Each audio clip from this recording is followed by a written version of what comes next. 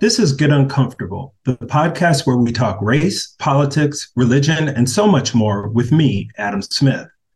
The R's have found what many strategists call their new abortion, issues to elicit emotion, albeit not coming from factual realities or even the views of the majority of America.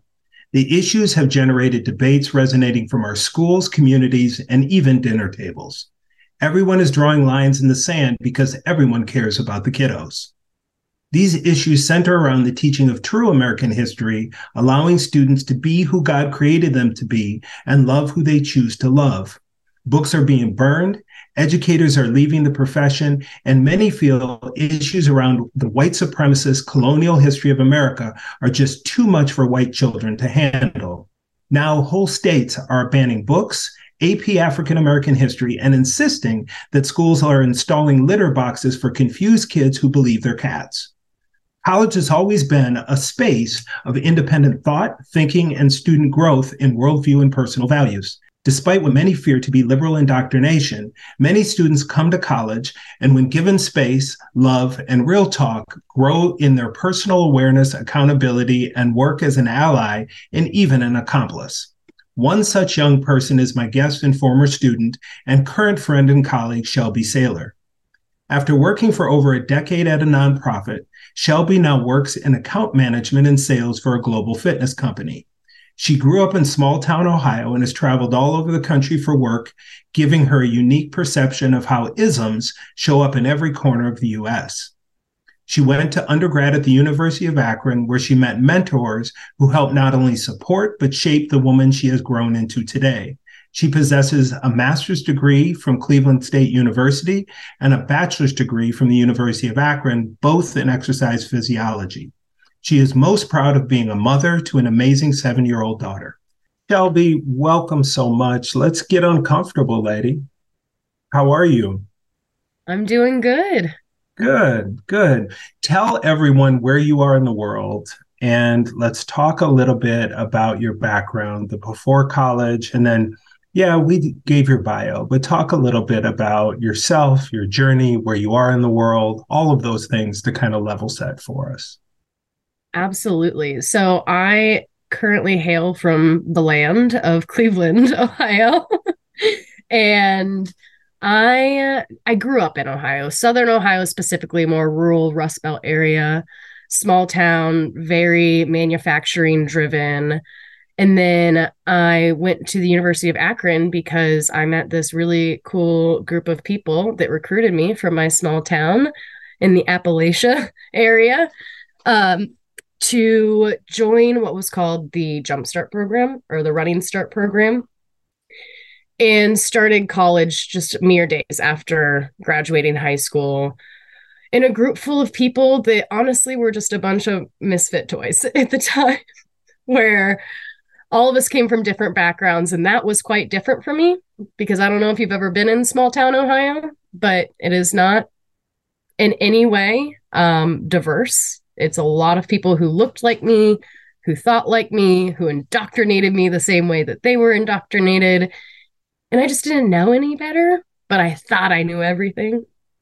So to come into this group of misfits, if you will, that came from every racial background, financial background, education background was a bit shocking. And it took some time to get my feet under me, which is what we're going to talk about today.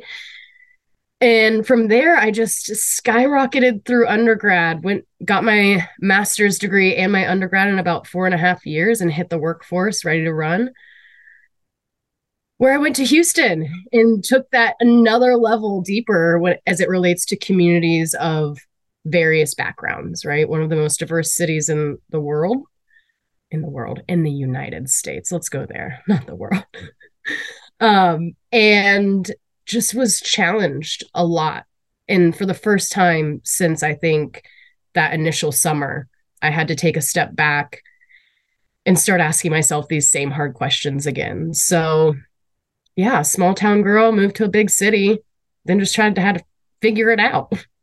Well, and talk a little bit about, because you talked about undergrad and graduate school, but kind of set the record as far as your degrees, because the Running Start program at the University of Akron was part of the Choose Ohio First scholarship program that focuses state scholarship at the time when state politicians could work together. So at the time, Governor Strickland was as blue as it comes, worked with John Husted, who is not as red as some Ohioans who are struggling getting votes right now. But they worked together to create a program called Choose Ohio First, which is all about retaining talent in Ohio that goes into STEM disciplines, and then encouraging people who typically don't, whether you were from Appalachia and rural, whether you were a woman, whether you were non-traditional, whether you're a person of color, to pursue STEM, and not just to pursue it, but to create the access to support the opportunity and the support to support getting you not only to STEM, but through STEM. And so, Shelby, talk a little bit about your majors, why you chose them, and a little bit about your professional work, how you've used those things.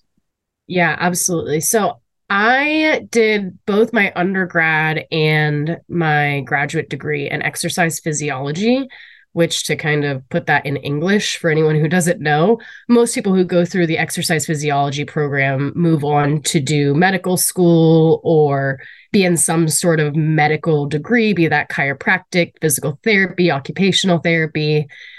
And I went through all of those routes, and I did the internships, and I tried to figure it out where I wanted to land there.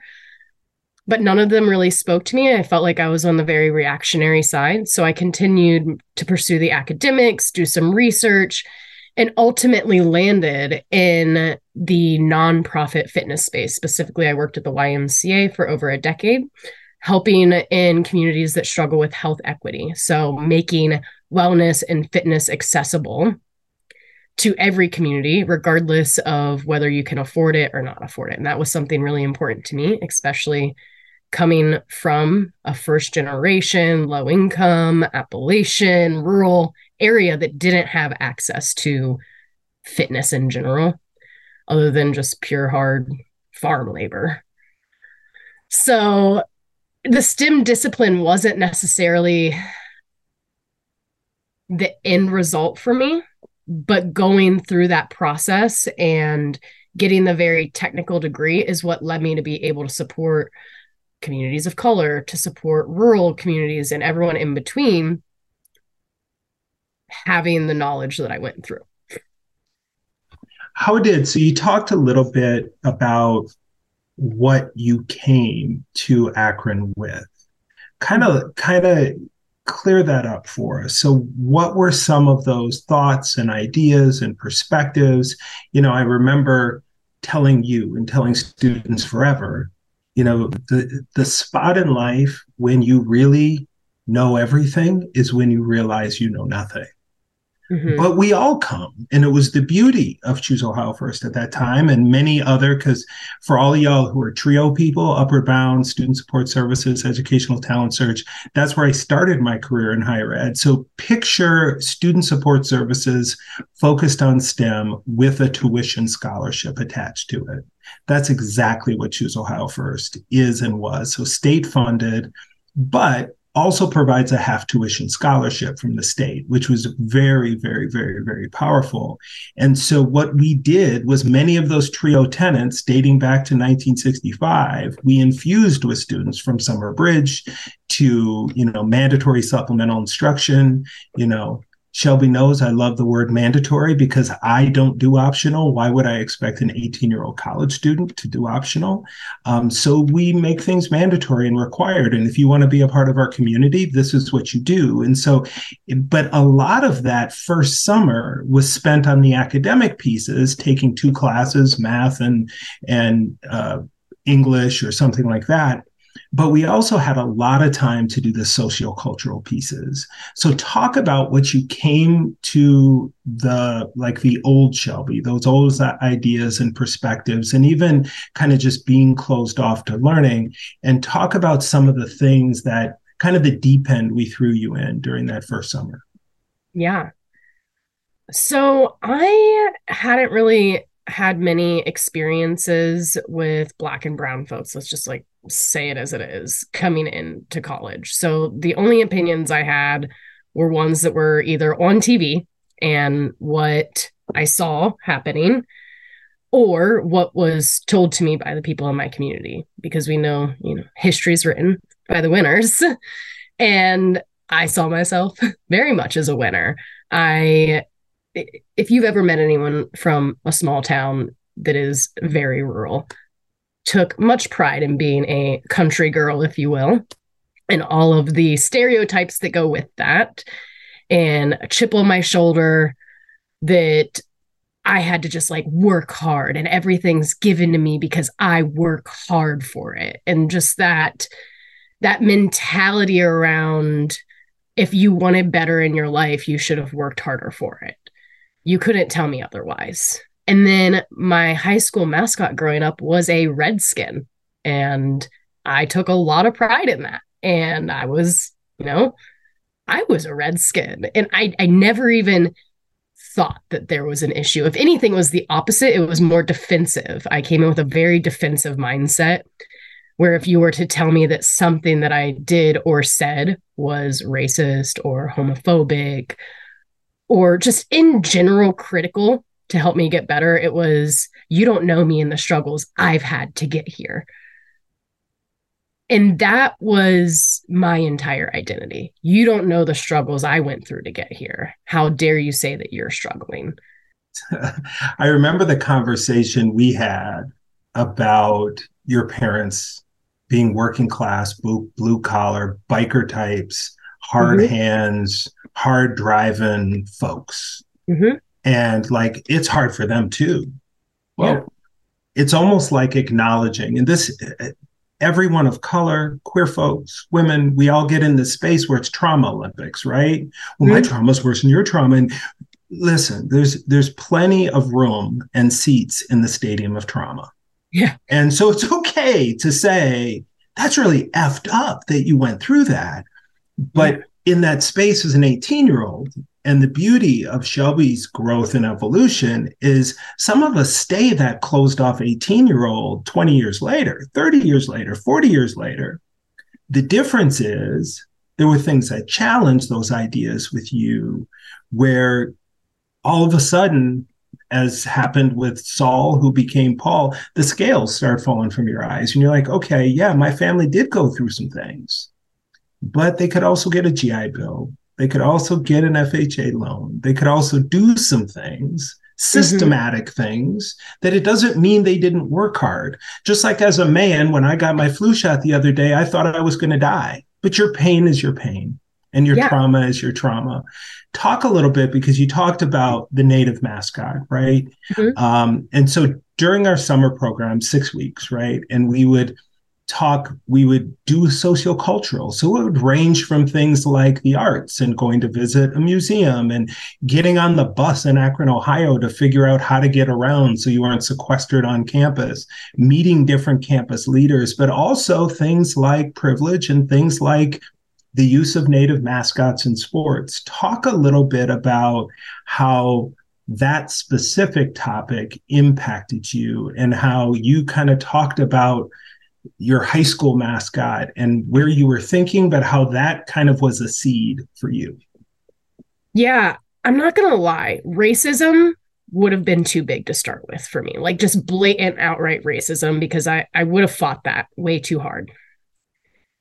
However, at a very specific point in the Summer Bridge program, we did start talking about Native peoples and how their lived experiences might be different than my impression of what they actually were, right? That idea of, but I have Native American blood. Also, fun fact, I don't. 23andMe confirmed.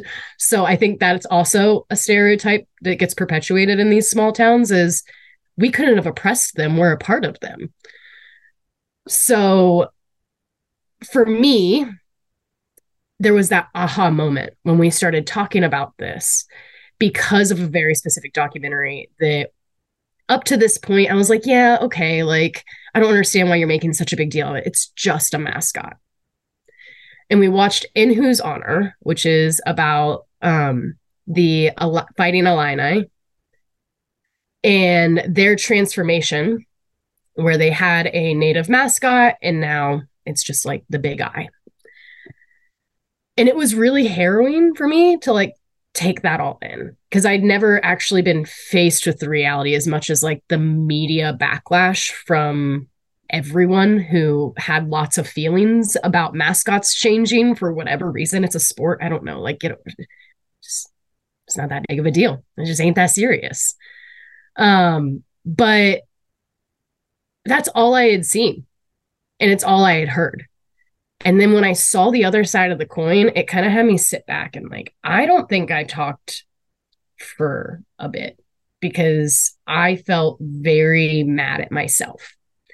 And that's when it changed, when I stopped being mad at everybody else for how they were putting me in a box or putting my ideologies and my backgrounds into a box and labeling me as this white girl with privilege, versus seeing that privilege and seeing that pain.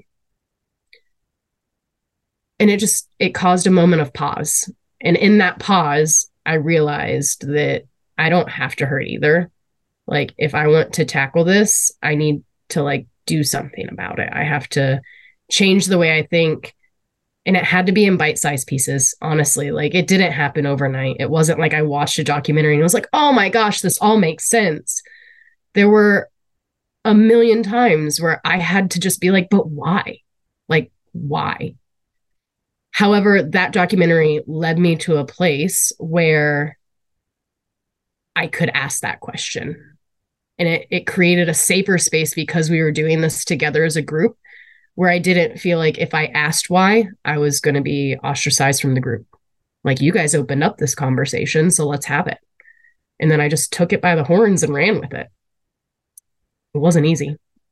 Oh, no. And part of your, what I remember, high school cheerleader too, right? So rooting for that mascot and that name, it's a community pride. It's a cheerleader thing. I mean, it's a different thing. And so I remember the conversations, and part of my job and it's really hard as people of color, right? And queer folks and women, right? Like, it's your job to teach every man about toxic masculinity and misogyny, but it's also, and it isn't, right? Oh.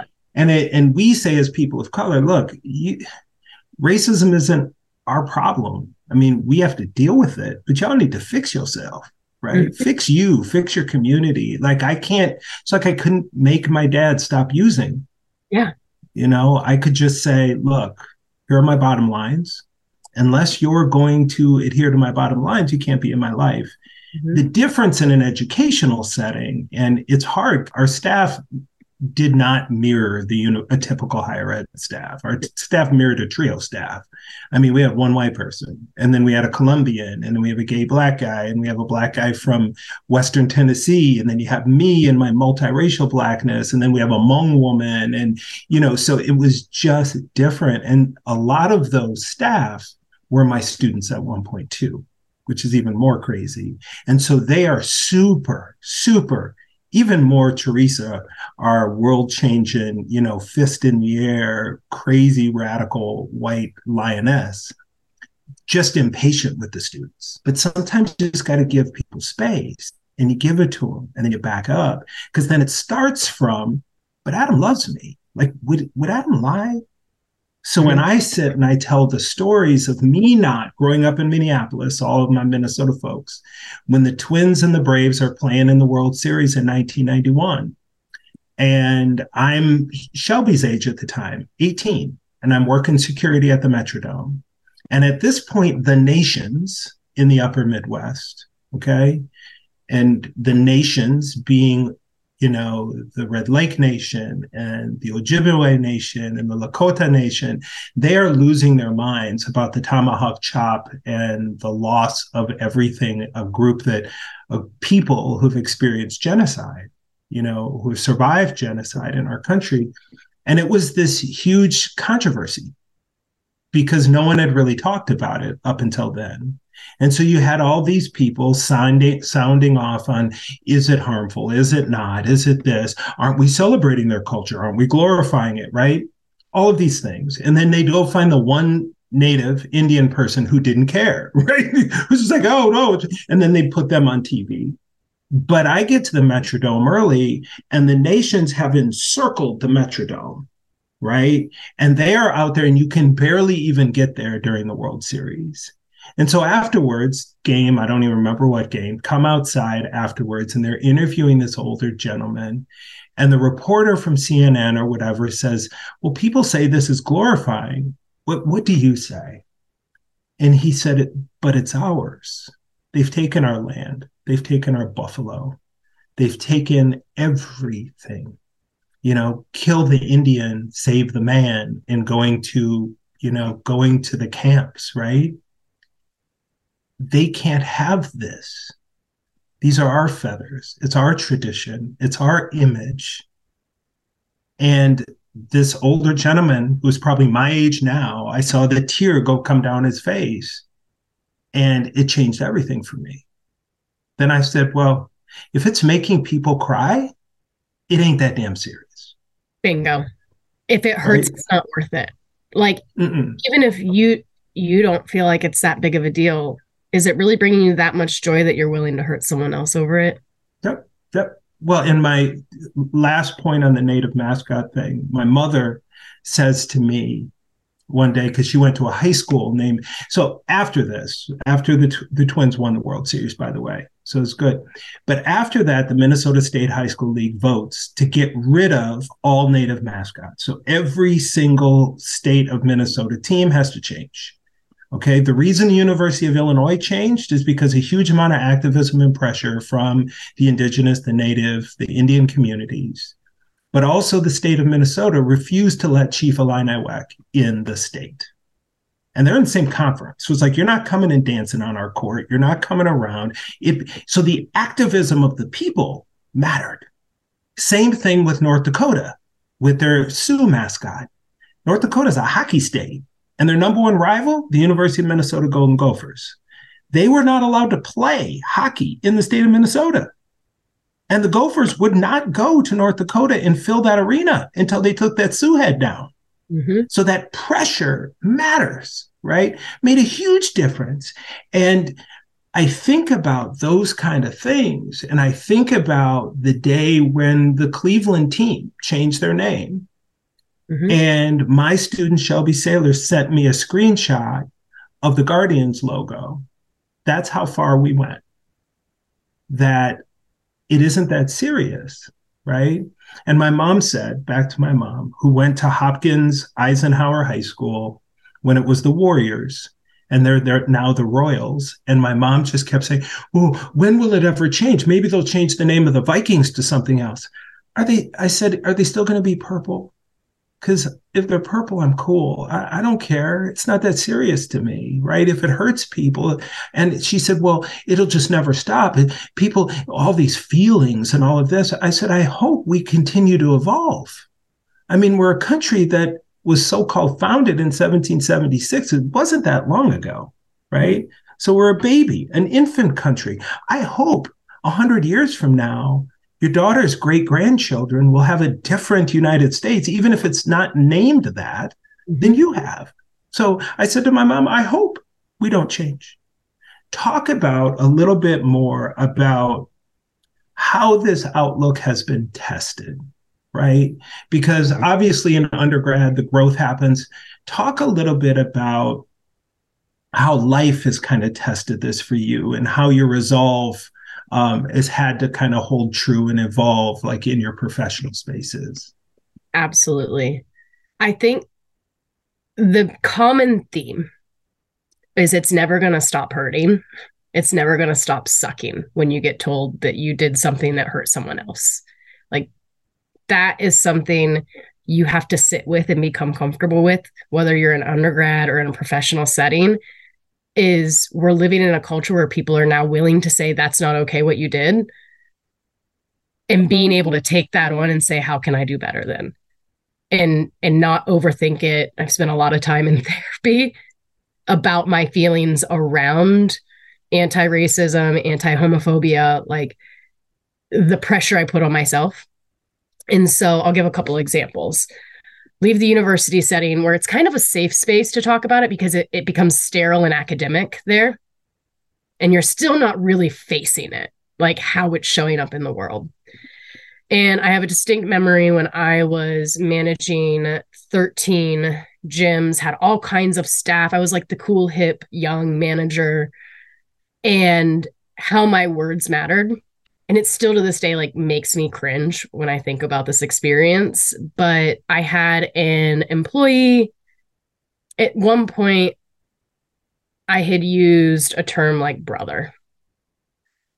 Because growing up, that was a very like country thing. Like, hey, brother. Like, you hear it now, like, hell yeah, brother.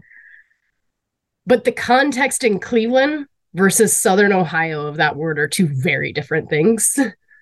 And so referring to this Black man in a setting of professional work, like, hey, brother, listen, you're going to have to like get your stuff together and do this thing. And I had used it a few times to the point where he went to HR and was like, this lady's racist. She's calling me brother because I'm Black. And like all of this stuff. And it wasn't even something I was intentionally doing. And my gut reaction still, we were probably 8 years down the road past that initial time of coming into Summer Bridge and opening this can of worms, to sitting back and being like, I didn't mean it like that. Why are you getting so offended? And pausing and like taking a deep breath and being like, it didn't matter how I meant it. It mattered how he received it.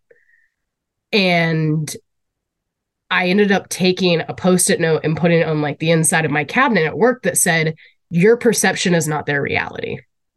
And constantly reminding myself that in a position of power, the words I choose are going to matter regardless of intent. Because at the end of the day, someone's lived reality is their reality. And you have the power to change that. You have the power to get better. I can't take back what I did or said that made him feel that way. But what I can do is sit down. I can acknowledge, I can apologize even for those microaggressions that I was unaware of. And then I can say, I'm going to do this to be better. Do you have any other suggestions? Not to put the pressure on them. Here's the solution. I don't want you to give me one. And it all comes down to naming it, acknowledging it, and then solutioning it yourself, but also creating space for that individual to come to the table and say, here's how I would have liked you to have handled that, if they want to. That's so good, right? I mean, intention versus impact is what I always say, right? Oftentimes you'll have these people gaffe, whether it's Biden or it's, God help us, 45, right? He doesn't apologize. But, and people make these veiled attempts. Well, if I hurt you, I apologize if you were hurt by what I said, but nobody cares about what your intention is, right? There's nothing wrong with saying to someone, I'm really sorry. I screwed up. I hope you can forgive me. I'm going to do my work and do better. Mm-hmm. That isn't your responsibility to help teach me. I'm going to do freaking better. Mm-hmm. And if you find the space or the time or the energy or the grace where you want to help me, cool. If not, I get it. Mm-hmm. The part that's so hard and I want to talk about, tease out this apology thing, because we apologize for shit we didn't do all the time. If somebody's family member is ill, I'm so sorry. If somebody gets in a car accident, I'm so sorry. How can I help? Are you okay? If somebody is going through something in work or in their personal life or with their relationship, I'm so sorry. Let me give you space. How can I support you? But then when we actually do something, intentionally or not, because we didn't have anything to do with the car accident or the cancer that Grandma Sally has or the fight that this person is having with their partner or their kid getting diagnosed with ADHD or all the things. But our first reaction is to say, what? I am so sorry. How can I help? We sometimes even bake a freaking casserole and bring it to their house. Mm-hmm. We didn't do nothing. So why, when we've done something intentionally or unintentionally that has hurt someone, this guy was saying, he wasn't saying Shelby's a bad person. Mm-hmm. He was saying what Shelby is doing is hurting me and it's othering me and it's making me feel, as Black folks would say, some type of way. Mm-hmm. Why do we struggle, especially in our privilege, right? Privilege groups, because I have a whole bunch of privilege myself. Why do you think we all struggle with just sitting in the apology? What do you think? Shame. I mean, for me, it's always been and will always continue to be shame. I hold myself to a high standard of a person that I want to be. And when I am reminded that I'm not that person yet, I feel guilty. I feel mad. I feel upset. I feel othered. Because I've grown up in a privileged space where I'm never meant to feel othered. I'm never made to feel on the outside. And in those moments, it goes back, honestly, to an analogy that I used at the Summer Bridge program around racism and being called a racist. Because I can't even begin to put myself in your shoes or my friends' shoes who are of minority groups. Because how do you know what a broken arm feels like if you've never broken your arm? You can say that sucks. Like that sounds like it was awful. But until you feel a pain similar, it's really hard to put yourself in a position where you realize you're the person causing that pain. And for me, the way I shared it with my other white classmates at the time was around the word racist, right? And how do you feel when someone calls you a racist and you don't think you are one? You feel awful. You feel dirty. You feel like people don't like you because of something you can't control, things that happened a long time ago. Well, it was my ancestors. Like, I'm not racist. I don't use the N-word. Like, you start to feel on the outside. And that's the smallest sliver that I can show as an example to anyone who's like, why does this matter? Has anyone ever called you a racist when you don't feel like you are one? That's what it feels like to live in that space every single day for the rest of your life. How would that feel? Constantly feel less than. But shout out to conversations about shame, right? Because shame is real. Shame is a mother trucker, y'all. I mean, shame will do crazy things to people, make people hate other people because we're ashamed of our own selves, right? And like Shelby said, getting a good therapist or 2 or 3 is where this starts. Mm-hmm. So many people called me after George Floyd's murder and the uprisings in my hometown. What do I do? What do I do? What book do I buy? How about get to freaking work on yourself? Why? No, that's not the answer I want. Because I don't want to be, I want to know. Because in our country, growing up in a white community with white family, I've had this privilege of seeing behind the veil. See, other people of color navigate most white people like meerkats navigate hyenas and lions. I lived with the hyenas and lions. And I can tell you, you just don't think about it. And so being a racist is almost like being Hitler, because what has been ingrained in white folks' minds is that being a racist is horrible. And it's those people. It's those people who hang nooses and crosses, and that happened a long time ago and all these things. And so it's almost like you're telling somebody they are the most vile thing in the history of the planet, and people then attack because of that shame. Can you talk a little bit about how important it was that you were in those times, right? And even now in your life when people call you on shit, right? How it was important to be held accountable, but also be given some space. and not to constantly be, okay, we got to do, but you knew, especially with me and our team, that there was no point where we thought you were right. I mean, you're wrong. But it's important that you were given space to learn, to grow. You, as an exercise physiologist, right, and all the work you do, you get stronger when you have time to recover. You got to have some recovery space so that you can heal that tissue and you can heal as a human, right? And oftentimes we want it so fast, so much that we don't give people the time and the space. At the same time, the consistency and the accountability, because it's one thing to be sore after one hard workout and then don't work out again. It's another thing to be in this constant state of soreness, that level of accountability and consistency that not only we provided you during your undergraduate time and even in your life now, but the people in your village provide you today. So talk a little bit about the importance of space, time to heal, as well as accountability. Yeah. So I'll start with the accountability piece because that's probably the harder one, honestly. That piece never gets easier. Still to this day, my friend and supervisor at work is a part of the LGBTQA community and is constantly calling me on my bullshit. Like, you can't say that. You should address it this way, or pulling me aside.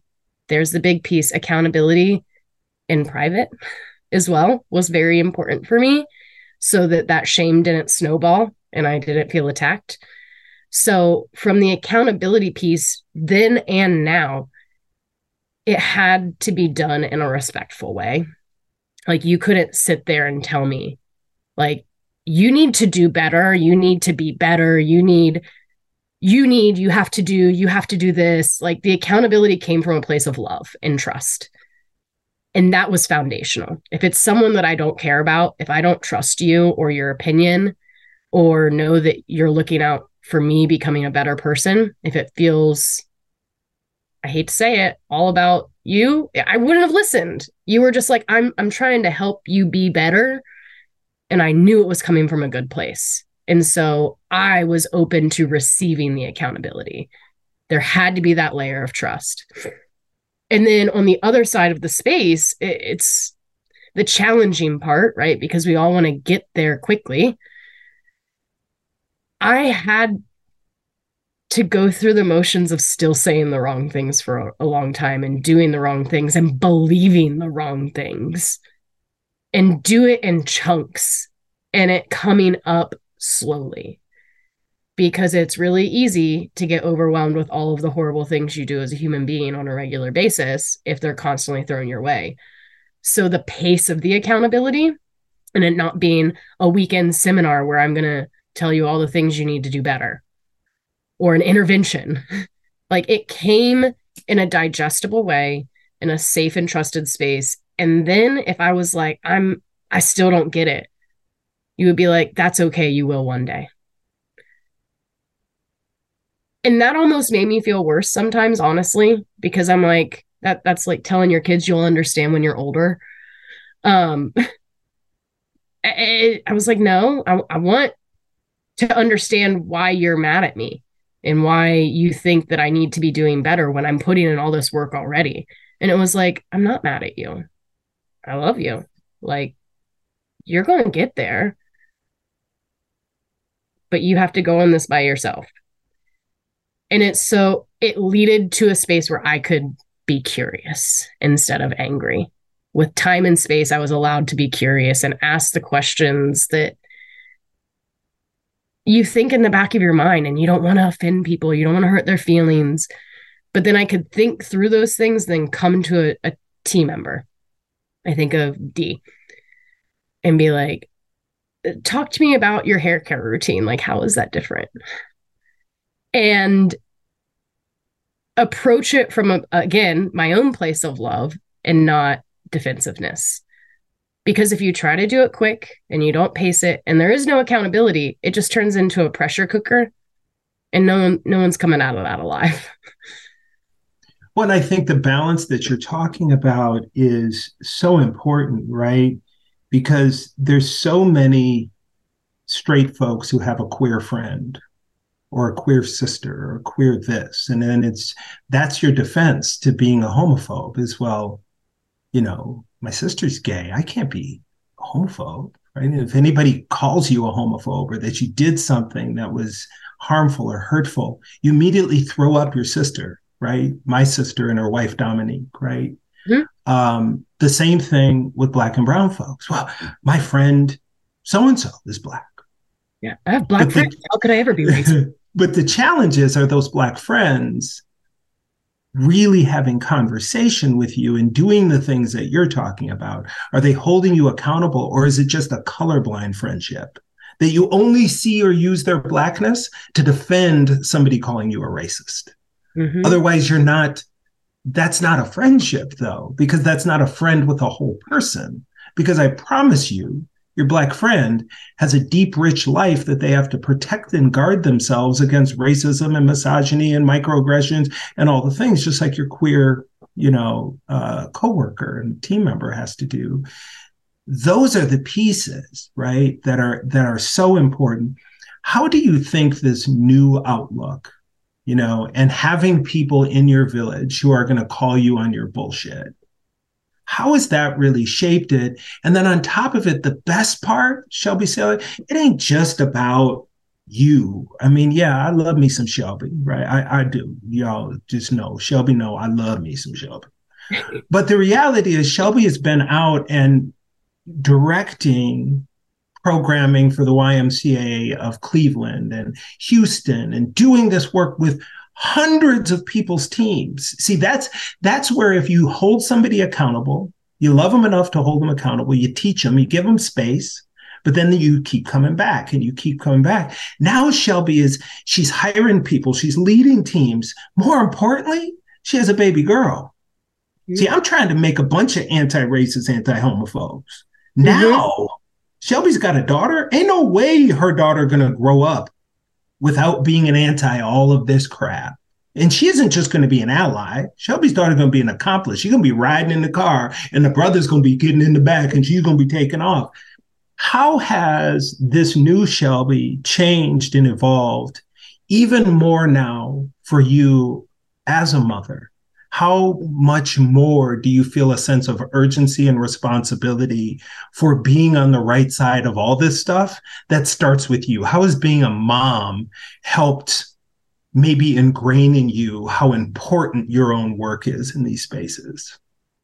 Yeah, that's a lot to unpack there because it goes in 100 directions, right? Like my gut reaction thought is I never want her to feel othered either. Like I don't want to raise her in a space where one day she's becoming aware of this for the first time.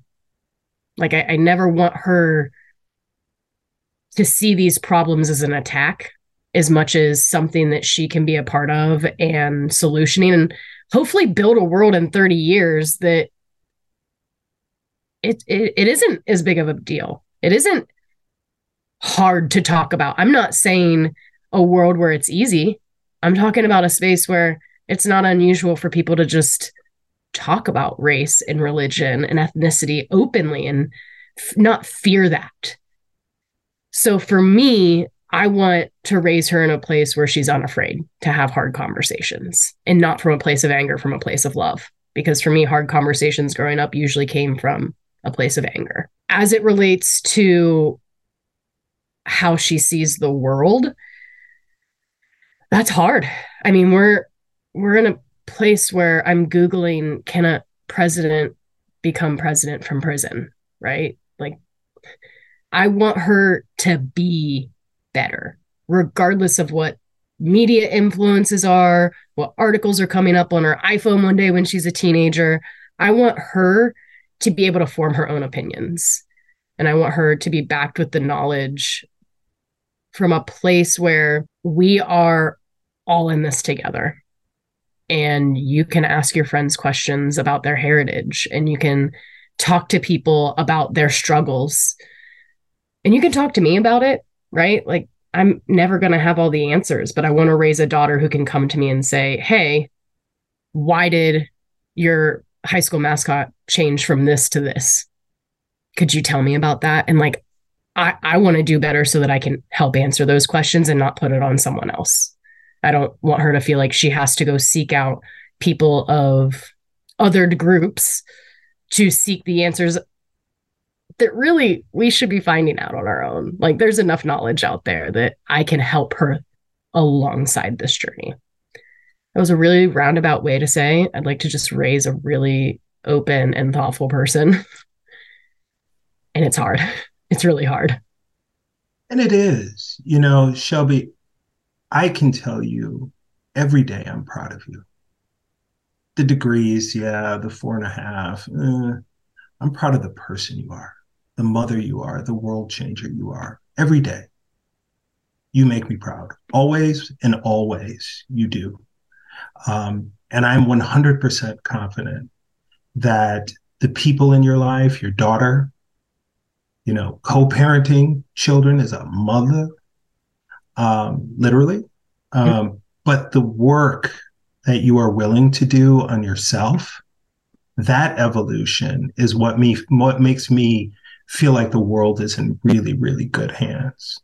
Thank you so much for joining me today, for sharing from your heart, for all the work you do, for doing the hard work and the hard work, and for being more than just an ally, for riding shotgun, for driving the car, and for being such a world changer for all of our lives. Thank you so much for joining us.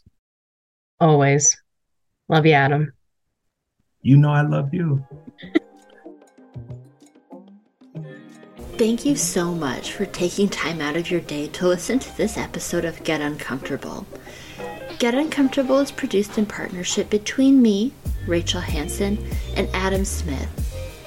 If you want to hear more from Adam, visit his website, hearadamspeak.com, where you can book him to speak at your organization and hear more about what he has to say about what we talk about here on the show. Now, if you want to support the show itself, there are a variety of ways that you can do that. You can leave us a review anywhere you listen to podcasts, send us an email, or share an episode with a friend. Until next time, stay uncomfortable.